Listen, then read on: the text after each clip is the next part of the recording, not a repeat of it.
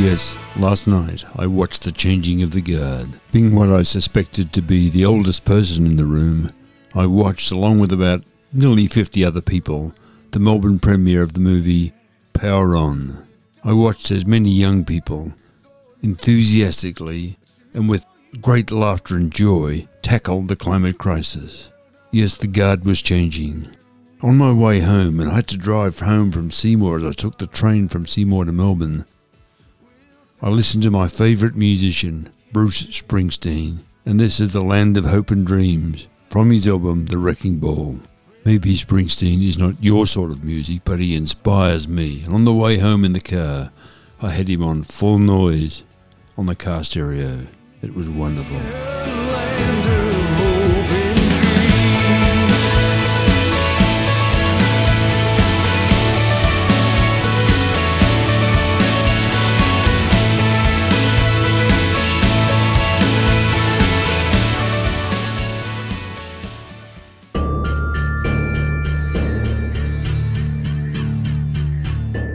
So whenever I'm feeling a bit down or need to have my enthusiasm renewed and my passion reignited, I listen to Springsteen. It works every time. Yes, this is Climate Conversations, your latest episode, and I am your host, Robert McLean. This podcast is assembled here in Shepparton in northern Victoria, Australia, on the lands of the Yorta Yorta people. Yes, the stolen lands of the Yorta Yorta people, and I pay my respects to their elders, past, present and emerging. Now please don't forget to follow this podcast, because if you do that, you'll be alerted every time I publish a new episode. Heat records are being broken all around the world, and we have a story now from Yahoo News by the senior editor Ben Adler. The headline for Ben's story is Unprecedented and Terrifying. World sets all-time high temperature record 2 days in a row.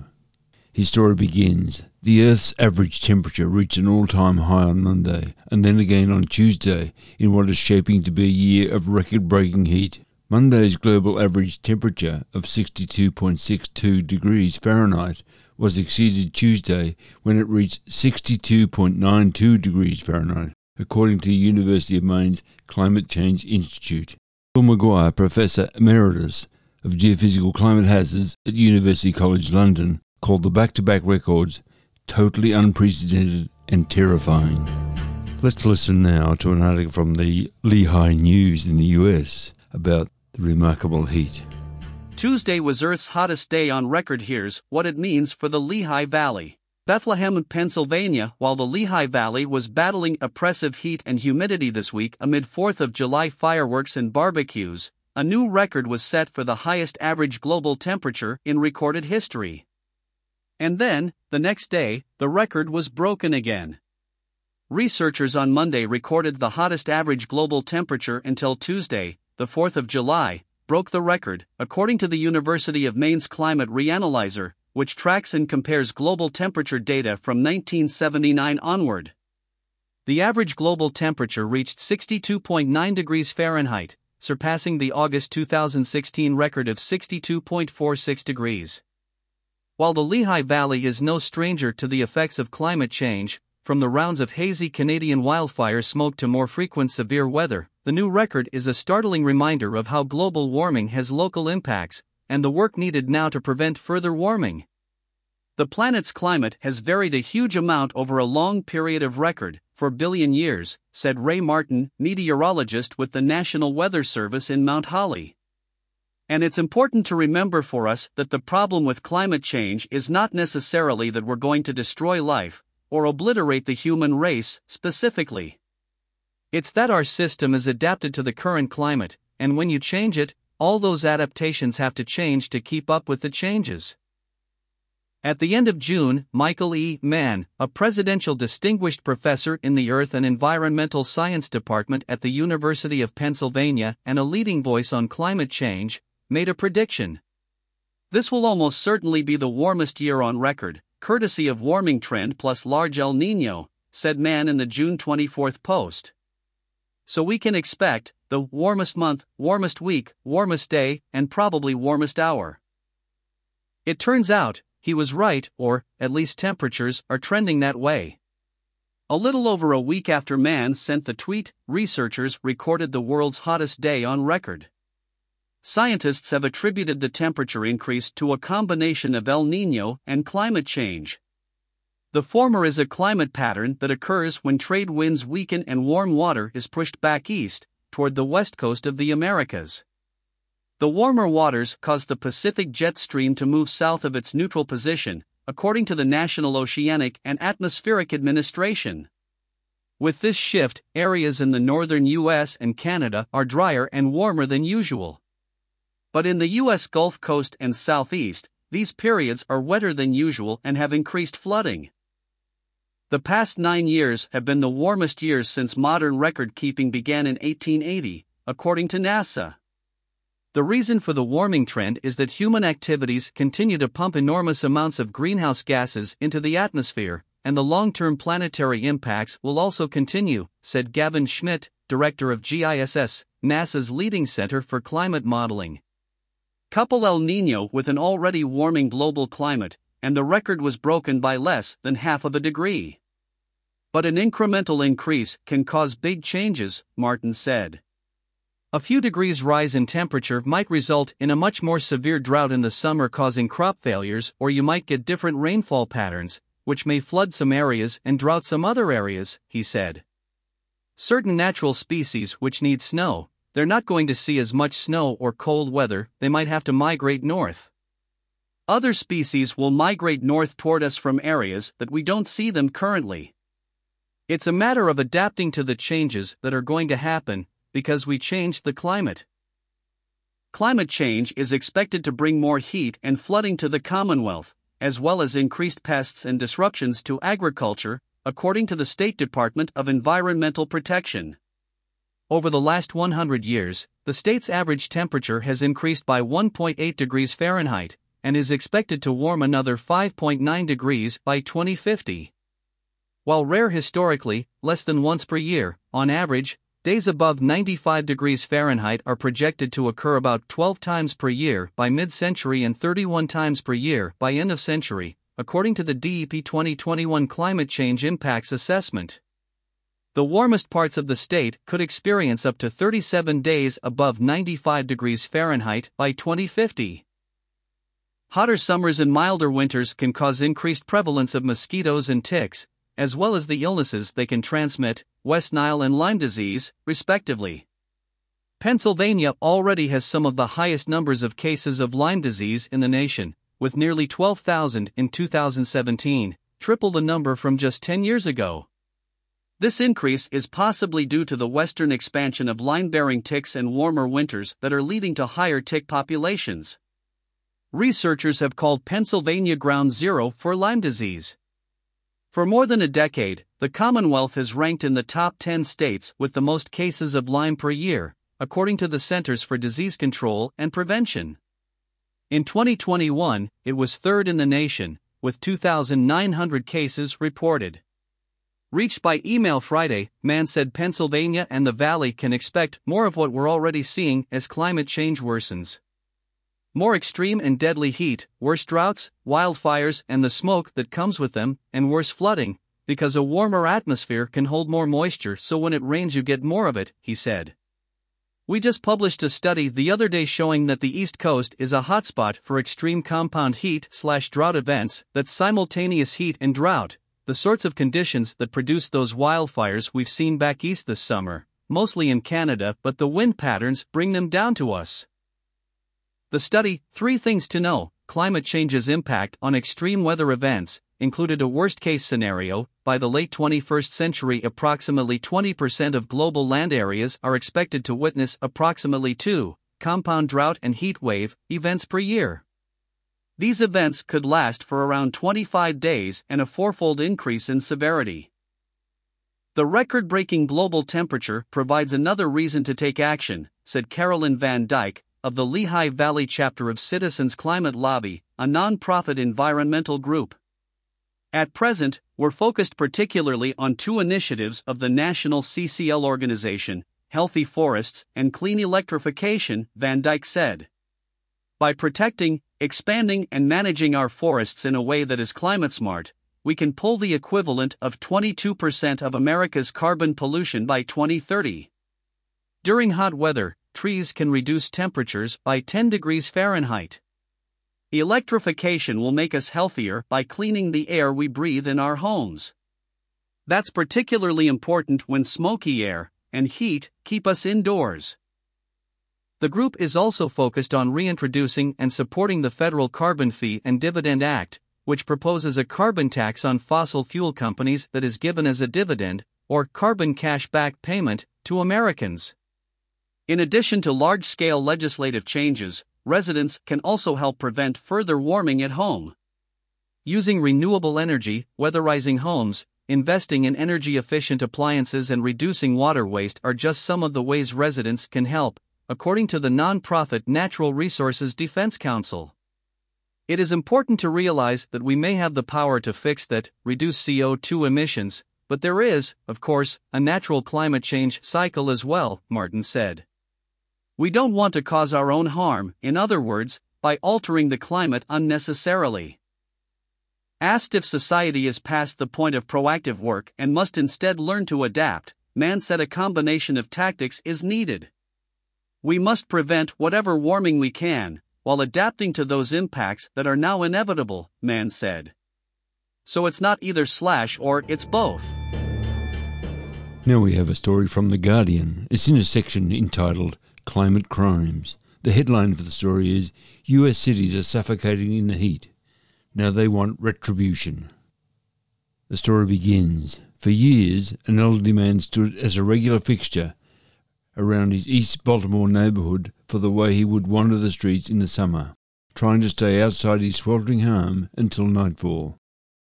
This man, who suffers from dementia, lived in a row house that shared side walls with neighbouring homes, with windows only in the front and back.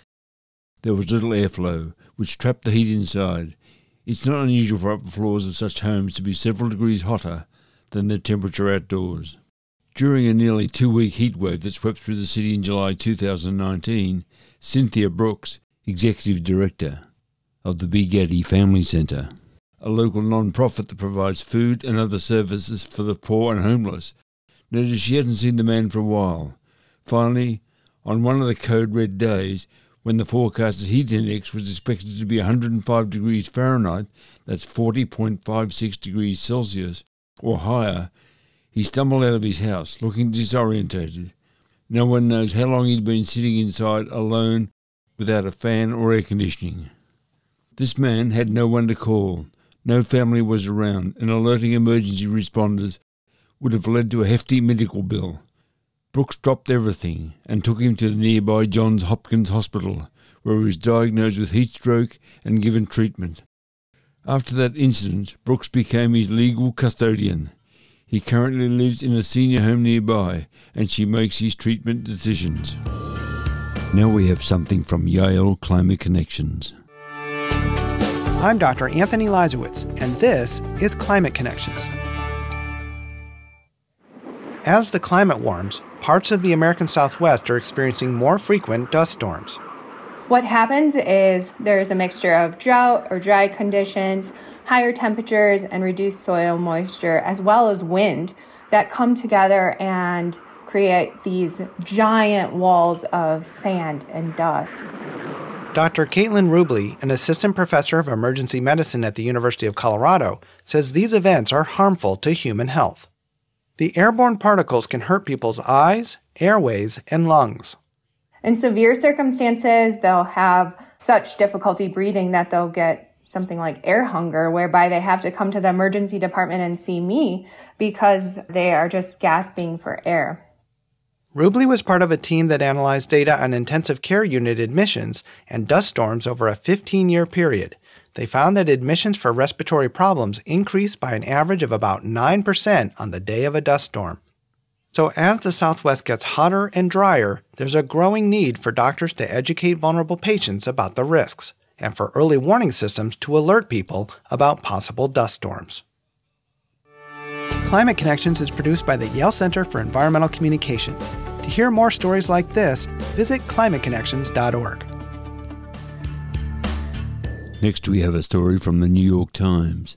And the headline for that story is Heat Records Are Broken Around the Globe as Earth Warms Fast.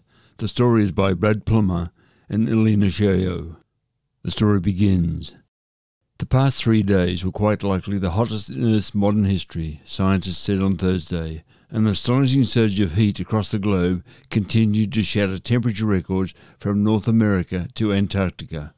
The spike comes as forecasters warned that the Earth could be entering a multi-year period of exceptional warmth, driven by two main factors: continued emissions of heat-trapping gases, mainly caused by humans burning oil, gas and coal, and the return of El Niño, a cyclical weather pattern. Let's listen now as Terry Cowley talks with Anika Molesworth in Great Australians on the R.M. Williams Outback podcast. And you'll find the link for that podcast in the show notes.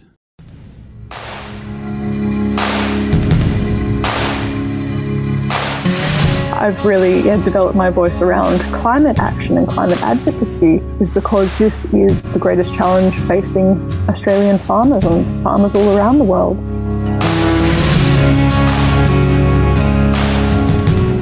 Here on the property, having fallen in love with it, and then watching it degrade before my eyes, watching it suffer, realizing that the wildlife was disappearing, like you didn't see the kangaroos anymore, the birds vanished, and I really missed the sound of bird song.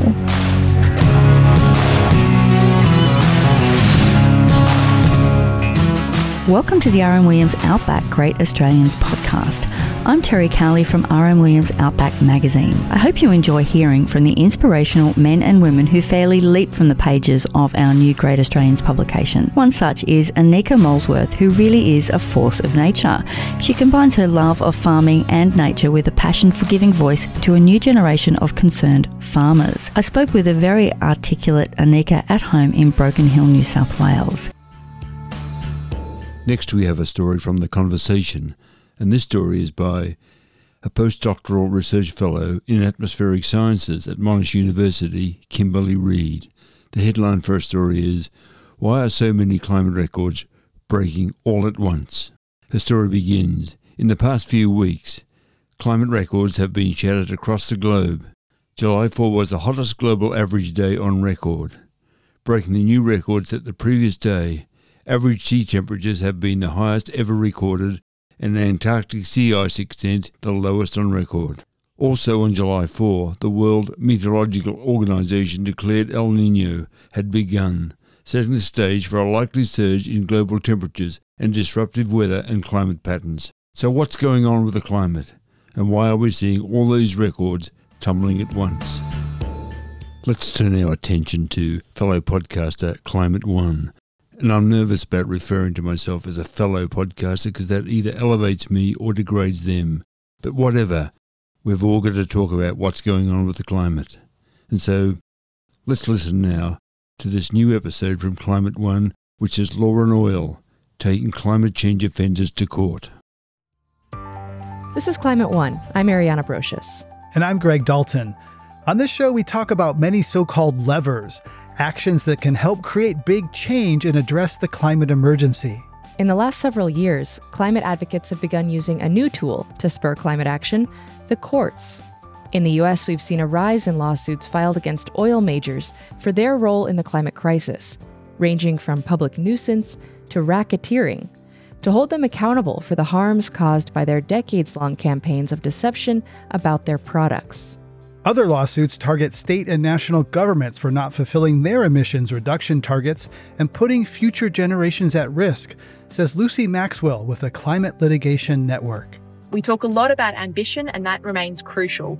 But at a very minimum, courts can play a key role in ensuring that promises are kept. In mid-June, a constitutional U.S. climate case brought by young people went to trial, Held versus Montana. You probably heard about this one in the news. And it's really the first climate accountability case to move to trial in the U.S., which makes it a very important moment. Delta Murner is with the Union of Concerned Scientists. The lawsuit was filed by 16 young people from Montana who are concerned about their rights to a safe and healthy environment. They believe that their government's actions, such as promoting and supporting fossil fuel extraction and burning, are making the climate crisis worse and are harming their lives. Don't forget, you'll find a link to the Climate One podcast in the show notes.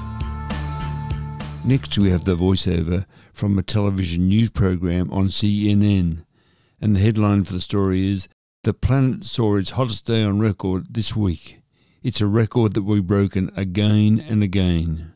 You'll find a link for that story in the show notes. Amazing to think that water temperatures in the Pacific Ocean can impact the weather all over the world. But it's true, and it's called El Niño. The term, translated from Spanish, means the little boy, which historically has been a reference to the Christ child, since El Niño conditions would typically arrive around Christmas in South America. A typical El Niño usually lasts between 6 to 8 months and typically occurs irregularly, approximately every 2 to 7 years. These changes in ocean temperatures play a huge role in our day-to-day weather. During a normal year, the warm ocean water on the surface along the equator is pushed westward by the strong trade winds. When this happens, the cooler water underneath rises to the surface near South America. Now, during an El Niño year, the trade winds aren't as strong, so the warmer water that would normally push west instead stays over the eastern Pacific near South America, all while spreading north and south near California and Chile. When this phenomenon occurs, many of the fish that would thrive in the cooler water either migrate elsewhere or die. And the weather patterns change drastically as well. During El Niño years, more rain falls in the southwestern and southeastern U.S., while the north experiences much drier and warmer weather. It has been known to cause intense flooding across eastern sections of Africa, leading to landslides, an increase in waterborne diseases, and even food shortages, while northern and southern parts of the continent experience severe drought. El Niño is also known to leave much of Australia and Asia warmer and drier than usual. And El Niño will reduce hurricane development in the Atlantic by creating more wind shear across the region. However, it has the opposite effect on the West Pacific, allowing for more typhoon development. I've got no idea how Bruce Springsteen feels about the climate crisis, but at least he inspires me to do more. His music has nothing to do with the climate crisis, but I still find it inspiring. Springsteen often sings about broken dreams, and I see them coming at alarming speed, and people everywhere are going to be in trouble as their dreams are torn asunder, as the climate crisis wrecks their aspirations, as the climate crisis destroys their dream. We have to be ready. We have to understand how we deal with this. Thanks so much, Bruce, for your inspiration, and I'd love you to turn your composing skills to the climate crisis. I know my request will have no impact, but it's the old story, if you don't ask. Yes, we've reached the end of this episode of Climate Conversations. Thanks for your company. It's been great to have you on board. And please, I'd love to know what you think about this podcast, so please email me at r.mclean7@icloud.com and tell me what I should be doing, what I should be pursuing, what stories I should be pursuing, and who I should be attempting to talk with. And there's just a couple of other issues. If you enjoyed this episode, please feel free to share it with your friends. In fact, I'd love you to share it with your friends because we all need to know all we possibly can about the climate crisis.